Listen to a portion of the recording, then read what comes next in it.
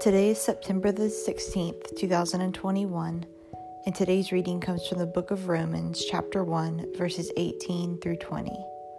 It says, "The wrath of God is being revealed from heaven against all the godlessness and wickedness of people, who suppress the truth by their wickedness, since what may be known about God is plain to them, because God has made it plain to them.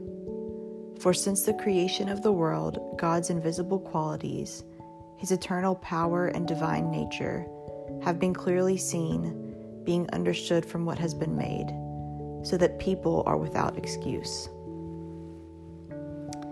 That's the word of the Lord, and this is the word account based on the scripture. It's one thing to disobey out of ignorance. It's another to disobey out of wickedness. For one, there is grace. For the other, there needs to be repentance.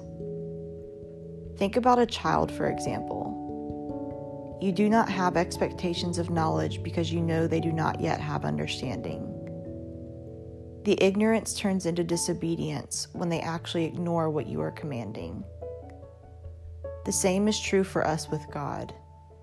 He expects us to rise to the obedience of our portioned comprehension. To put it plainly, when we surrender, He expects for us to listen. When a non-believer sins, God still hates the sin, but He understands the mistake. He does not expect someone to act saved if they have not been saved. But for us believers, we have a responsibility to fulfill, and that entails righteous behavior and the pursuit of wisdom. It requires us to remove the demand of our desires and replace them with God's vision. Once you know the right way, it takes a purposeful act of opposition to walk down the wrong path. A believer choosing to be disobedient makes God incredibly sad. Do not compare your behavior to others.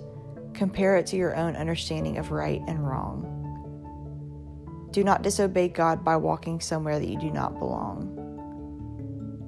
You know what you should do, and you know when you choose to disobey. You will deal with consequences if you choose to do things your own way. Amen.